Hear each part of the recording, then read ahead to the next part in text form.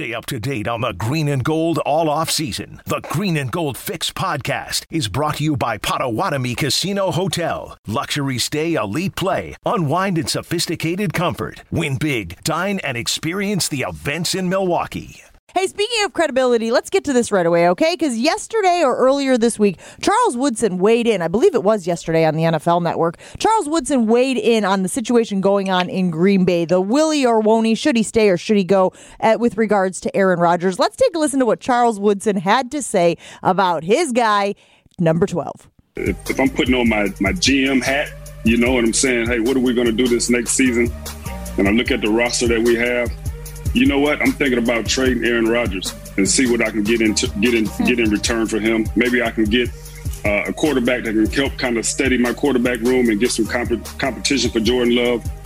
I'm telling LaFleur, hey, Jordan Love does not leave the building this offseason. We're going to get him prepared to play, because when I look at the team and this defense and the way that defense performed, they have a good team. And so they know that they'll be able to go into the next season being able to be solid on that side of the ball and then let the offense catch up.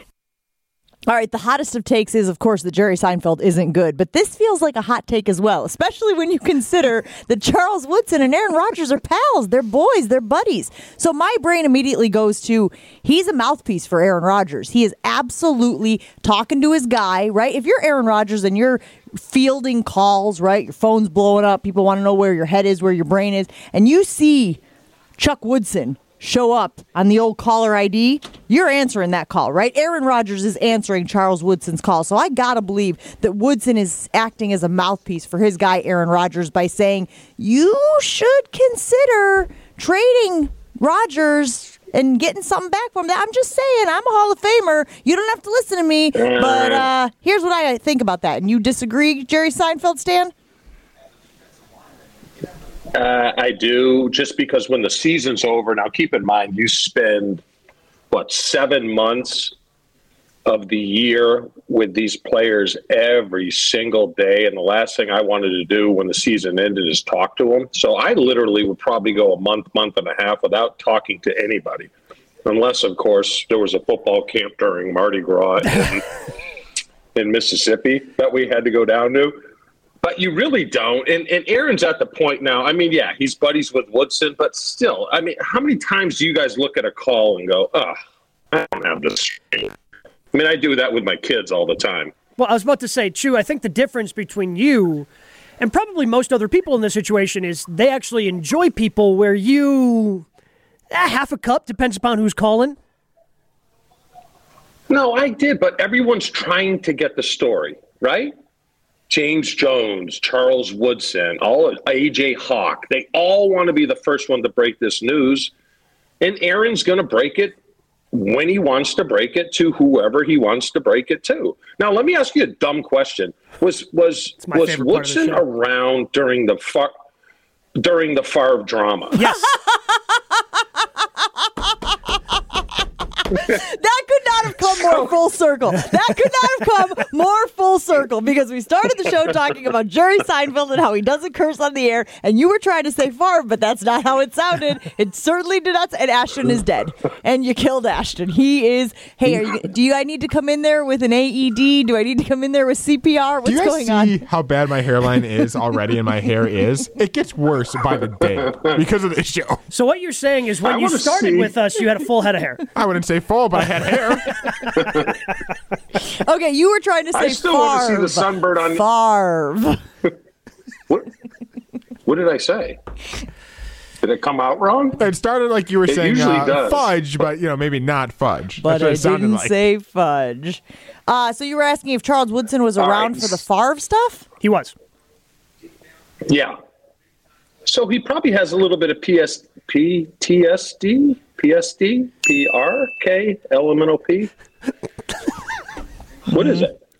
PTSD. You nailed it. PSD? You said it right the first time. Oh, okay.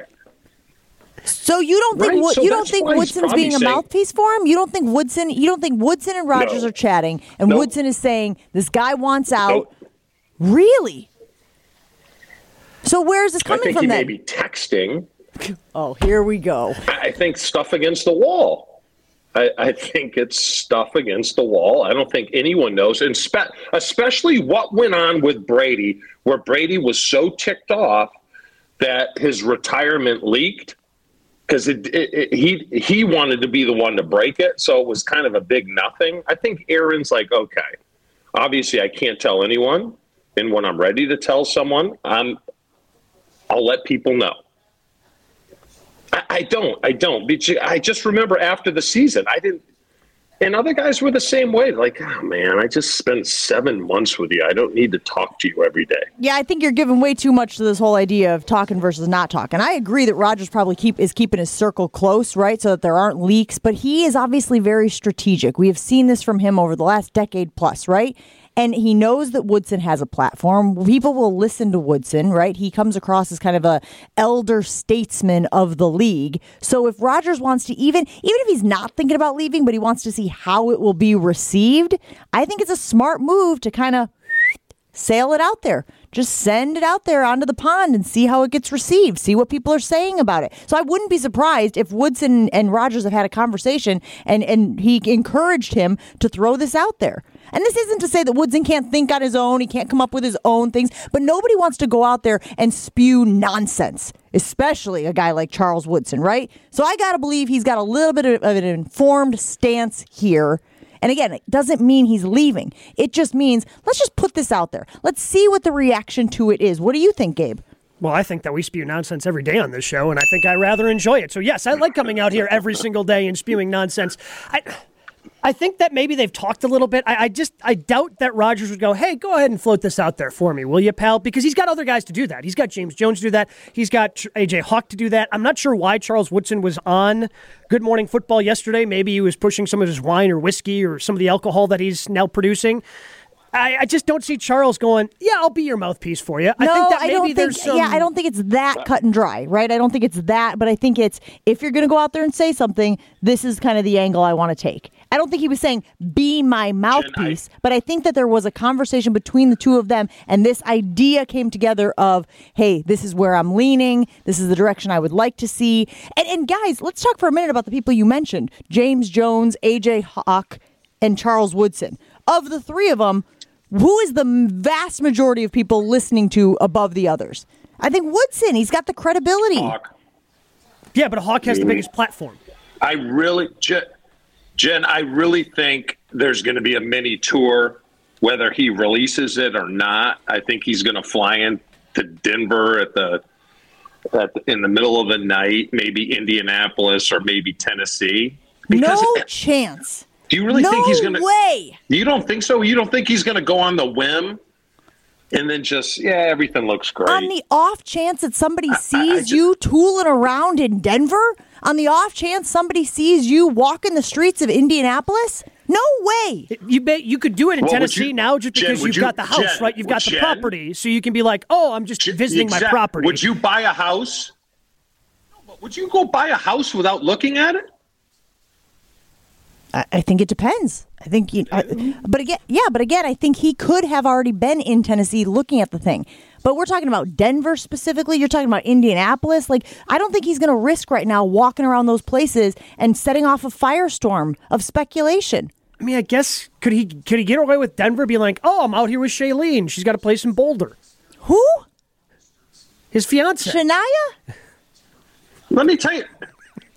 You could go in there on a Saturday when no one's working. I mean, you can get into the Packer facility without being noticed at all. I mean, where the players park, it's underground. You slip in on a Saturday when no one's working. I mean, people, sure, there's going to be, I heard Aaron Rodgers is in the building, of course.